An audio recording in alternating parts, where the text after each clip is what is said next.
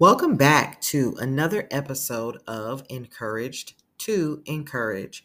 I am your host, Pastor Lakia, and as always, I'm excited to be here and to share with you today, and each time I'm able to share with you.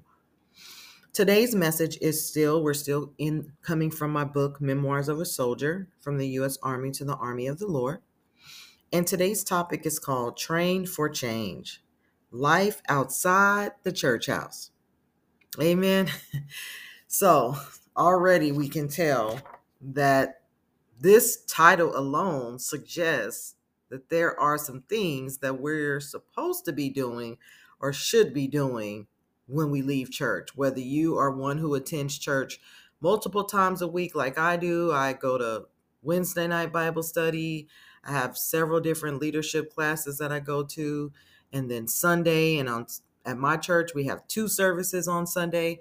So again, we're talking about training for change, though, and the purpose and kind of why we go to church and what we should be doing when we leave the church house. So the supporting scripture or the key scripture for this message is found in Hebrews chapter 5, verses 14, and I'm going to read this out of the Christian Standard Bible. It says, "But solid food is for the mature, whose senses have been trained to distinguish between good and evil." And so, as someone who's been in the military, I've already shared that, but in the military, the primary focus is to train. And during non-wartime and wartime, the emphasis is always on training and then utilizing the skills that you've been trained to do, doing the things, right, that the military has trained you to do, whether that's your job, whether that's how to fight, whether that's how to fire your weapon. All of the training, the purpose in training is to be able to use it one day. So, as a reservist in the Army, prior to going to war, I only had to train 1 week in a month. You may have heard it as weekend warriors, but that's okay. I was proud to be a weekend warrior. And then 2 weeks out of the year. Outside of that, I lived my personal life on my regular job, taking care of my children, and going to church every week. Again, I was a weekend warrior until I got called to go into the active army or active duty. So I went from the reserve, and then I received orders that said, okay, we no longer want you to just come one weekend. We want you to do this every day for a set amount of time. So since I had only been going part-time, there was a level of training that I had to go through to prepare me to transition to active duty life. Units know that. So when you're in the reserve and your unit gets put on active orders, or you could decide to go from reserve and say, okay, I want to go full time. They already know that there's a level of training that's going to have to take place, right? And so I went to what's called a mobilization station, which was to determine if soldiers, first of all, were even qualified to go to war. So that just means that they did tests. You had to do physical tests, mental tests, medical tests in order to determine if you were physically fit, in order to determine if you're mentally fit, right? And so, um, and then that's also the mobilization site where you make sure you have your affairs in order, and then they train you, right? So I went from 1 weekend a month training 7 days a week. Now, we hardly got days off or much free time. We had classes multiple times a day about the basics of being a soldier, physical training, and combat training. So already, as I've already mentioned, as it relates to just service times, right? I already said I go to, Wednesday service. I do several different classes. There's multiple service on Sunday. As a soldier, I also had to do that, right? I had to attend these classes multiple times a day. And so again, the part of the intent of Memoirs of a Soldier from the U.S. Army to the Army of the Lord is because my natural life and my spiritual life have so many parallels, right? The Army of the Lord and then the U.S. Army. And so I just like to acknowledge that because it's just a way for this word and for my spiritual walk to kind of parallel with things that I've done in my natural life.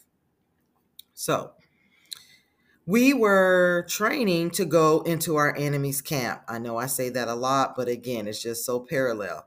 So we had to prepare to go to war, prepare to do things that I was only doing one weekend a month to being able to do every day. And the other point I want to make is 1 weekend a month in the reserve, we may have gone to the range or the shooting range where we even practice firing our weapons once a year versus now I was going to be expected to have this weapon with me daily and be prepared to use it should I need to.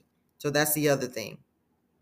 So once it was determined that we were prepared to go to war, right? So me individually and then collectively as a unit, we also had to prepare, right? So once they determined, okay, you're prepared, we got on a flight, we left the United States, and we flew initially to Kuwait.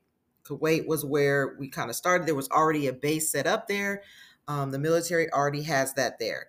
So now there was an army base, like I said, already there, and we continued to train there. So when we left the US, we went to Kuwait, we continued to train because now we're on a whole nother territory. And again, there's new training that needs to take place. Now we had to add in being in a whole nother country, interacting with the people who already live there, because on a military base, it wasn't just military. There were also, we called them Iraqis, we called them Kuwaitis, depending on where you were, but there were people who already lived there that were contractors that would come and work on the base. So again, there's another level of training that had to take place once we got there. It was there that I had to be trained on how to drive the trucks that I would be driving once the war started.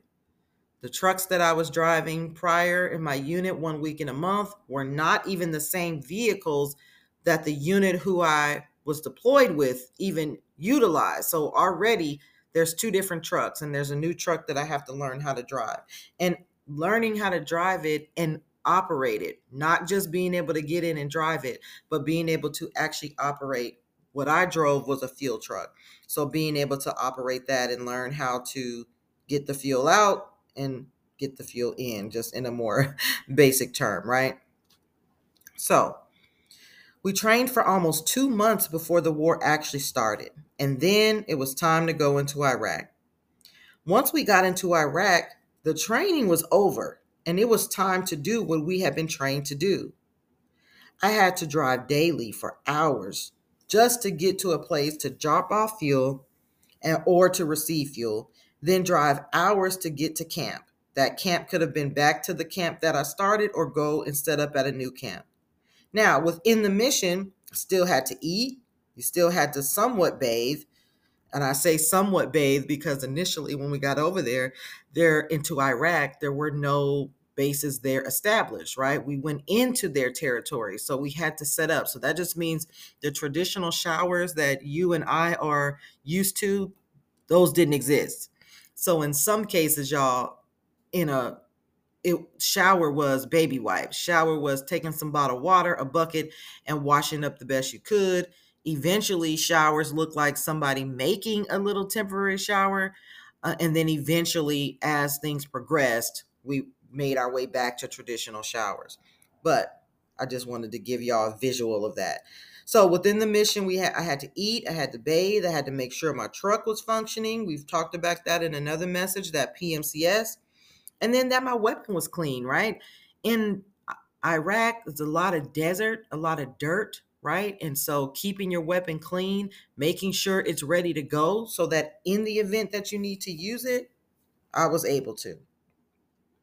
I didn't have to use it though, y'all. Let me just put that in there. And thank God I did not have to actually use it. Now, during this time, I did not get to see or talk to my family. Of course, I didn't get to see them. I was in a whole nother country. At that time, there were no video chats and things like that. This is years ago. So there was really no way for me to see them. And at the time, I couldn't physically talk to them either, even though phone worked, but we just weren't in a position initially where we were even able to use the phone. So all we had was mail, but the mail was delayed. So I didn't even get my first letter until after being at war almost 2 months. So remember, we got to Kuwait, we were there for a little bit, and then going into Iraq. So 2 months after going into Iraq. Once I got to make phone calls, it was only designated times. that we could call. So I couldn't just call whenever I felt like it. But the lines were so long, most of the time it wasn't even worth it for me to stand in these long. You stood in line to use the phone longer than the amount of time that you even had to talk on it. So it just wasn't worth it for me at times. So I just trusted that my family was okay and that they were not worried about me. Of course, they were worried about me, but the prayer was just that they wouldn't worry themselves sick about me. I couldn't be worried or distracted with the cares of the world because I had a job to do. And when you have the soldier mindset, you have a job to do. Whatever that job was for me, you couldn't be worried about what your family's doing and all of the things that you wish you were doing because you had to stay focused on the mission. And so I had a purpose to fulfill, a job to do, right? So even now, there are times when I have to block everyone and everything out so that I can focus on God. Sometimes that looks like waking up hours before my family gets up in order to pray, in order to read my Bible, in order to be able to even do this. That's being able to separate myself, right? To block out that time. And you need time to be able to focus on God and living a saved life. What is God's purpose for your life? Do you know? If you know, then focus on doing that. That's the purpose, that's the mission, right? But if you don't, then continue to seek God until you are clear and you know what your purpose is. Now, I've heard people say, if you don't know what your purpose is, the purpose God has for us is to share the gospel. So whatever I need to do in order to just line up with that, that's your purpose. Purpose to live a saved life, to live according to the word, to live according to what you believe Jesus died on the cross for. That's another way to look at it. Why do you believe Jesus died on the cross? And make that your purpose for what you do and how you do it. Amen. Stages to our Christian walk and throughout our journey. We have to know what stage we're in and what we should be doing in each stage. The salvation stage is the beginning. When I was newly saved, the only scripture I knew was the one I got saved on. So I believed and I lived it. That scripture was John 3:16. For God so loved the world that he gave his only begotten Son, that whosoever believeth in him should not perish, but have everlasting life. That's all I knew. So I quoted it, I prayed it, and when I was praying, I said, God, for you so loved the world, right? Whatever I had to do, that was the only scripture I knew, and that was the scripture that I prayed and what I purposed to kind of live by while I was over there as a newly saved Christian. I also had a basic understanding that the reason that I knew I was saved was because I confessed and I believed in Jesus Christ. In Romans 10:9, it says, if thou shalt confess with thy mouth the Lord Jesus, and shalt believe in thy heart that God has raised him from the dead, thou shalt be saved. So I did that. I had an understanding of that. I believe that. And you've got to know and believe why you're saved. If you have acknowledged that you're saved, then you need to understand and you need to know John 3:16 and then Romans 10:9. I also knew that I had to confess, or that I confessed that I was a sinner, and to ask for God to forgive me, right? And so when I would fall short, newly saved, I would repent, I would pray, I would ask God to forgive me, and the intent would be to not do it again. If we confess our sins, he is faithful and just to forgive us our sins and to cleanse us from all unrighteousness. That's 1 John 1:9.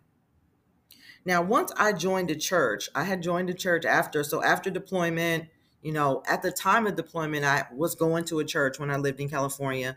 Again, newly saved, didn't know a whole lot about what I was really supposed to be doing. And then again, I got deployed, so now it was gone. But then fast forward now, I joined a church in 2005.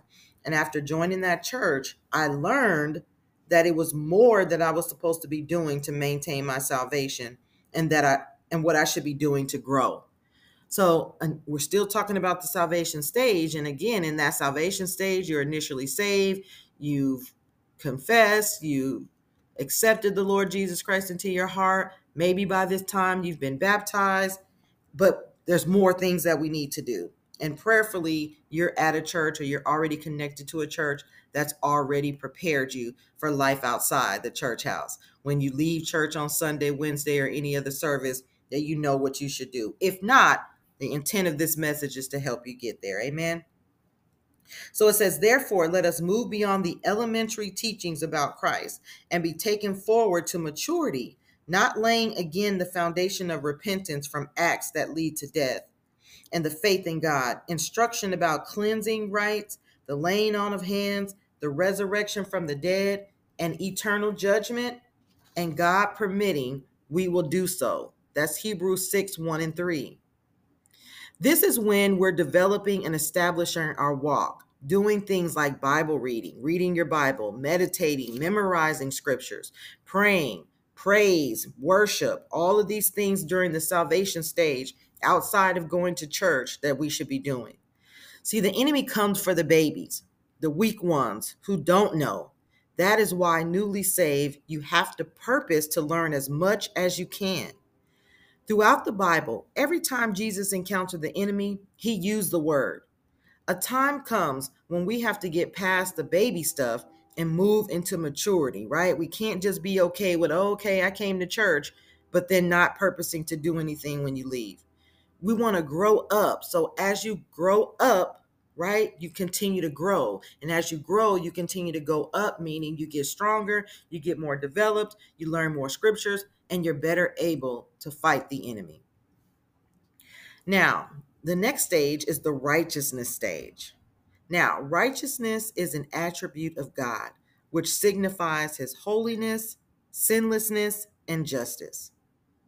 Righteousness also means the quality of being morally right or justifiable. And I just want to interject here, right, that as Christians, we want to go beyond moral. There are a lot of moral people that have never accepted Jesus Christ into their heart. There are a lot of moral people that just do the right thing because they just believe in the right thing, but they don't believe in the Father, the Son, and the Holy Spirit. So, yes, it is to be morally right, but we want to make sure, again, that we just don't stop at being morally right. How we live on a daily basis should be by pursuing the interests of God's righteous kingdom. When we pursue the interest, that means we're pursuing the things that line up with God and the word, Jesus' life, and what he died for.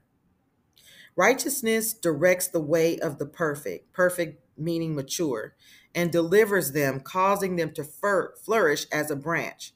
So it's that righteousness, right? It's that purposing to be morally right or justifiably right that causes us to continue to flourish and grow.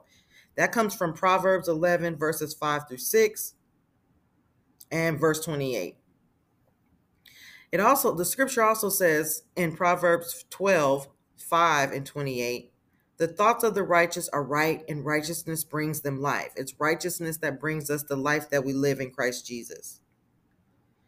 The effectual, fervent prayer of a righteous man availeth much. That's James 5-16. So being righteous also has an effect on our prayers. During this stage, our everyday life, walk, and actions should display characteristics of Christ, such as holiness, sinlessness, and justice that we already talked about was a definition of righteousness.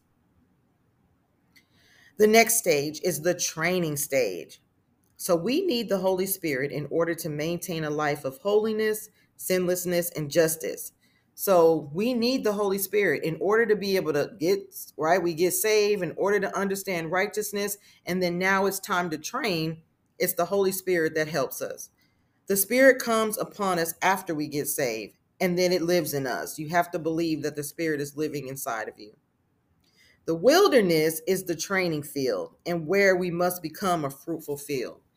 Wilderness, right? When we think about the wilderness, the children of Israel spent 40 years, right? It's something that was just supposed to take days. They spent years in the wilderness, right? That wilderness was that training ground to the intent. Well, the intent was not for them to stay that long. We know that. But there was things that they had to learn and had to be developed in order to go into the promised land in the training stage and in the wilderness stage. Your wilderness stage could be, and you could have several different wilderness stages, right? It's when you newly get saved, you go through a wilderness period because, again, the enemy's trying to fight you. The enemy's trying to keep you from learning more. The enemy wants you to go back and get back on his team. So he fights harder. And again, you're trying to maneuver through this new life. And so it's often sometimes referred to as that wilderness stage. Sometimes the wilderness stage is based on decisions that you made. You made choices, and there's consequences for those choices. Consequences are good or bad, but there's decisions and choices that you made. And so you go through a wilderness stage of trying to trust and believe God to find your way out of those mistakes that you may have made. Our desert should become a fertile field to be developed and to teach us how to live saved and righteous in the world. We're talking about training for change, living outside of the church house. We have to live in this world. We're in the world, right? We're not of it, but we're in it. So when you're in the world, you got to know how to live and function in the world. That doesn't mean we do and say what the world does, but you still have to be able to interact with the world. And that's what this training stage is all about. The things we learn in church are so that our field or our life can become fruitful and be counted as a forest, right? The forest just signifies multiple trees. There's multiple grass when you think about a forest versus when, if depending on if you're just in a backyard, if you're just looking at a tree, right? There's a difference between the forest. And so that's what we want to train for. We want to become fruitful. Isaiah 32:16 says, "Then judgment shall dwell in the wilderness, and righteousness remain in the fruitful field." Judgment comes from God, people such as leaders, teachers, employers, people telling us what to do and where, right? People telling us what to do and what we're doing wrong, what not to do. This is the time God deals with our deep-rooted issues, such as abandonment, rejection, low self-esteem issues. Why? Because it's the training. We've got to be trained, right, in order to deal with it. You got to deal with if you have abandonment issues, whether that come, whatever those abandonment, whatever the root of that comes from, you got to train yourself to be able to deal with that by being delivered, right? Praying and asking God to deliver you. Like I said, reading the scriptures that allow you to be able to know and deal with no longer feeling like you were abandoned. The rejection, being able to deal with rejection and know that Jesus accepted you. God has already accepted you. Low self-esteem, right? In the training stage of being able to acknowledge if you suffer from depression, right? Count it all joy. Find reasons to rejoice. Scriptures and the word of God, excuse me, gives us a way to deal with those things. In this stage, we discover who we are and our identity in Christ, not what the world says we should be, but what Christ tells us we should be. And that takes time for you to look those scriptures up and to find out what does the word say about who you are in Christ and how you identify in Christ, right? So successful training in the wilderness will cause your righteousness to remain in you as a fruitful field. So you'll be able to better handle situations. You'll be able to fight the enemy, recognize the enemy's plots, ploys, and plans, and be able to go ahead and fight. And then lastly, the results of righteousness shall be peace, and the effects of righteousness, quietness, and assurance forever. That's found in Isaiah 32:17. There should come a time when we're no longer fussing, fighting, being disobedient, or struggling with our identity. But we should be at peace and ready to move on and live outside of the wilderness and outside of that church building. We should have confidence forever with no backbiting, no backsliding, no falling back into the same sin.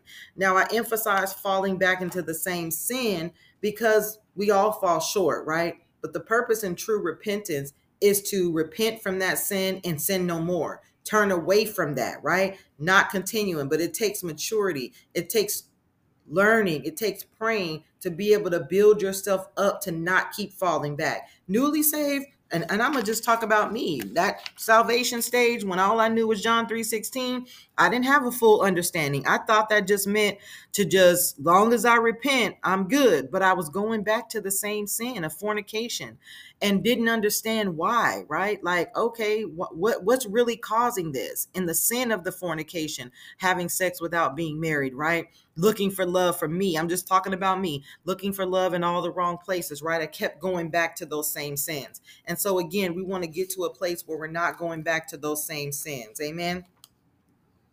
Working and maintaining our salvation should not be challenging, right? You get to a point where when you live outside, living on your own becomes peaceful. Peaceful doesn't mean that you don't have problems, y'all. Peace doesn't mean that things aren't going to happen. Peace just means that we know where our help comes from. Peace just means, again, that I'm not going to be moved by it. I'm just going to trust God. Amen. The cares of the world should not disturb us. When the storms of life come, we will be blessed, not allowing trouble, problems, etc., to cause us to live carelessly as if we have not been trained. And this train for change can apply in every area of your life. Whatever area you feel like you need to make a change, you've got to train for change. And so a lot of times I was taught years ago to not say try, but to say train, because the difference between try and train is that when you try, it's no commitment to it. It's just, oh, I'm going to try it. And if it don't feel right, or if I don't like it, I quit. But when you train for something, you're committing to continuing to do it. Think about athletes, right? They train to change in a sense of, I'm specifically thinking about runners, right? They're training to change that score, that time, so they can be faster and faster. And the more they work out, the more they train, the more they purpose to get faster and faster. So training for change. If I'm training for change, the intent is for me to be different. The intent is to make a difference in what I once was that I no longer want to be. Amen. And so I thank you all today. I thank you for tuning in. I want to encourage you, as I encourage myself, don't just try, but train for change and live a life outside of that church building. Be blessed, y'all.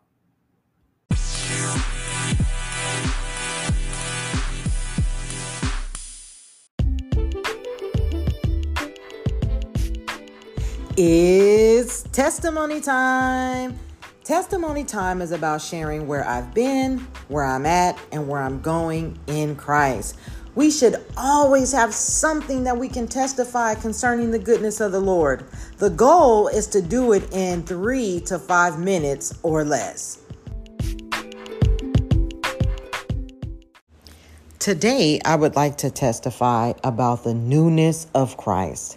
In 2 Corinthians 5:17, it says, "Therefore, if anyone is in Christ, he is a new creation. The old has passed away, and see, the new has come." Recently, I spent some time in Las Vegas, Nevada. I'm originally born and raised in Las Vegas, Nevada. I, however, have been living in Texas for at least 7 years. So as I was there in Las Vegas, helping my mother just lay her husband to rest, I encountered people who had not seen me, again, at least in 7 years, but then some of those people hadn't seen me or spoken to me years prior to me ever moving to Texas. And so what I noticed right away is that they were still looking at me and expecting me to be the Kia they once knew years ago. But as they encountered me in my newness in Christ, not necessarily the newness of being saved, but being a new creation in Christ, I wasn't the same. My thoughts were not the same. My speech was not the same. My lifestyle was not the same as who they knew me to be. I was put in positions where they got a chance to see the newness in Christ, not about me, but in who Christ has changed me to be. And so where I was and where I am in this moment is celebrating the newness of Christ and being able to acknowledge that it was evident I was not who they remembered me to be.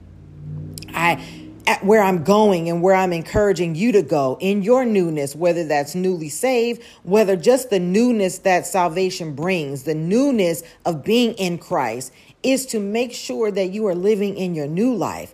Make sure that people are not still connecting you to who you used to be. Now, people are still going to try, but don't give them the reason. Don't give them the evidence that you're not walking in your newness, right? And so we want to continue to walk in the newness of being new in Christ, our new way of thinking, our new life, and our new actions that line up and should line up with the word of God that we say we believe, the word of God that we're preaching or teaching or that we're sharing with others. We need to make sure that we always reflect the newness of Christ.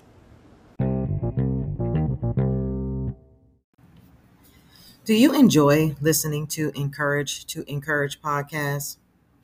If you could do me a favor, share your favorite episode with 2 or 3 people. Make sure that you like, follow, subscribe, turn your notifications on. Help me reach as many people to hear this good gospel.